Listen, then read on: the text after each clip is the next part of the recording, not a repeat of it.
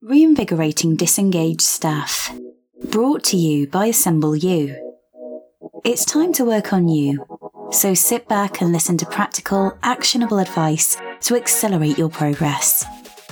According to a survey conducted across 142 countries by Gallup, just 13% of employees worldwide are engaged at work. Symptoms of disengagement may include apathy, poor communication, absenteeism, missed deadlines, and cynicism. So, how does this translate into day-to-day experiences in the workplace? What does withdrawal mean for business more broadly, and what can you do to revitalise employee engagement? In this track, we'll explore the methods for reinvigorating employees who you detect are disengaging.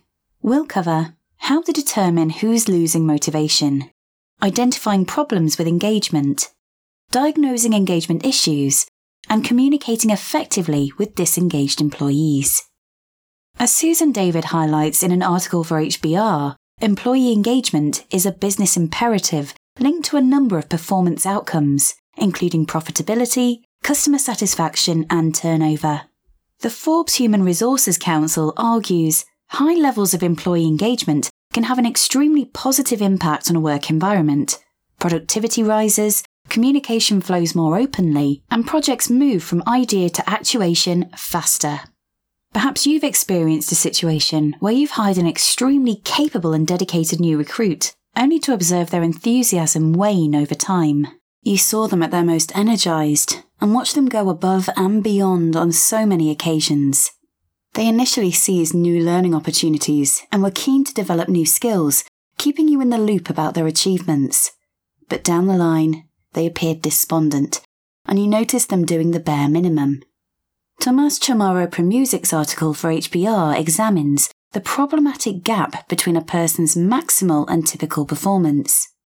When engagement is high, there's very little difference between the two, meaning people are performing at their best on a regular basis. But when engagement is low, maximal performance, or the best a person can do, is rarely on display. And what's the result of this? You might be familiar with the term quiet quitting. Anthony C. Klotz and Mark C. Bolino explain in their piece for HBR how quiet quitters continue to fulfill their primary responsibilities, but they're less willing to engage in activities known as citizenship behaviours. No more staying late, showing up early, or attending non-mandatory meetings. At first glance, this might appear to be largely unproblematic as long as enough work is being done to an adequate standard. But team morale might be shaky, other colleagues might start to feel resentful, and staff turnover might be unsustainably high. There might be a general sense of despondency or indifference. And what pride can be found in adequate output and a company that does just enough?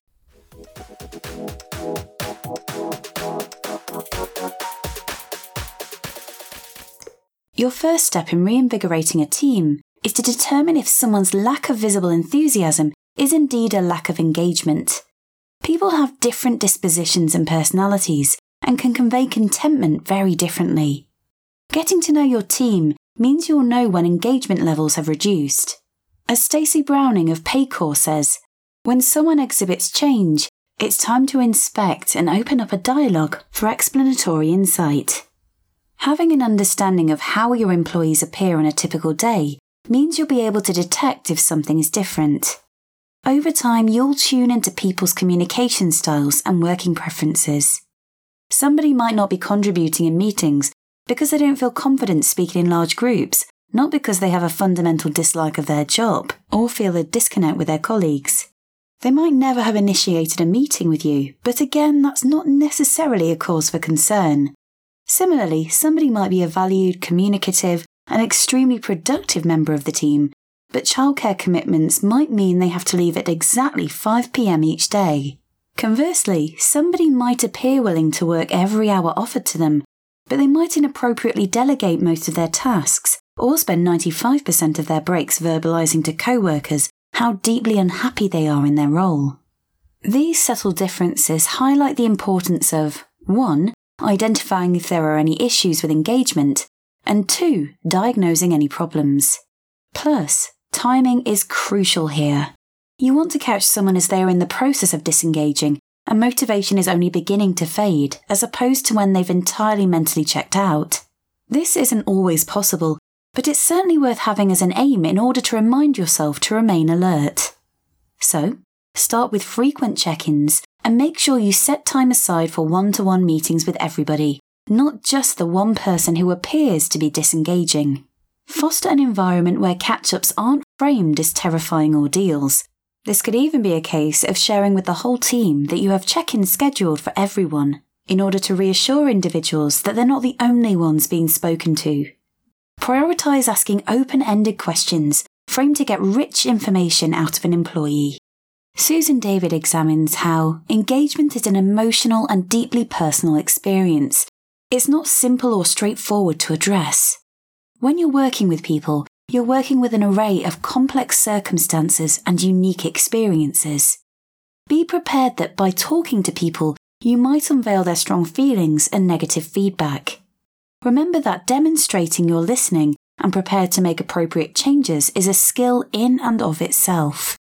Determine what engages your employees as both distinct individuals and members of a team. There's not a huge amount of value in one specific thesis or model if you're out of the loop with your own colleagues' needs. You might have identified gaps in engagement or heard complaints in passing, but don't impose your preconceptions. Avoid bad predictions and incorrect assumptions. By taking the time to listen, and not only on one occasion, reasons for disengagement aren't something to find out about just once. Crucially, rather than approaching disengagement with fear, shift your focus to what works well. Expand on the best parts of your current workplace and do more of what colleagues tell you feels most effective for them. Rather than looking for the negatives, ask your most energized and productive colleagues to find out what's going so well for them. Exchange ideas, pose questions and share experiences. Analyze how the work environment might be impacting employee well-being, and remain curious.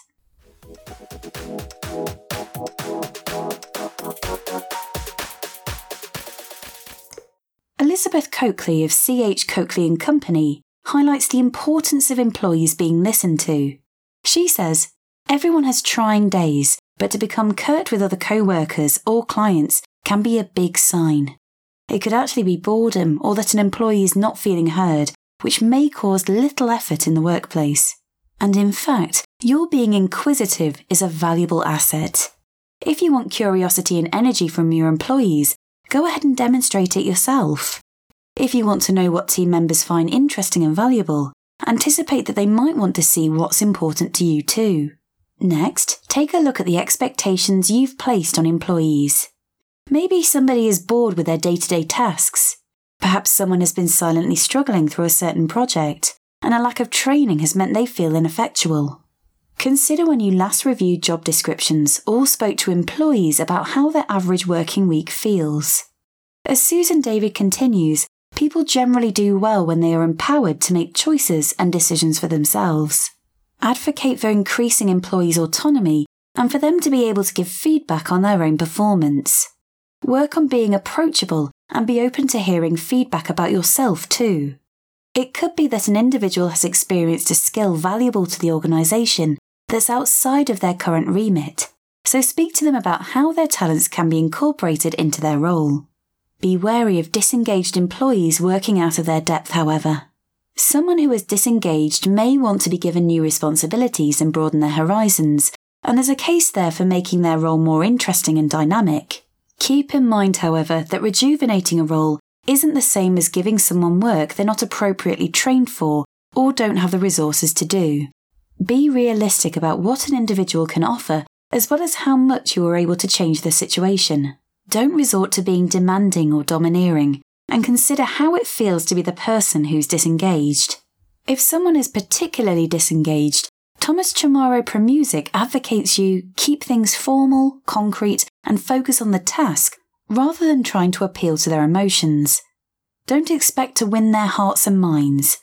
Enlist them instead in task-oriented activities, operating within the formalities of the organisational structure and explicit performance indicators they have.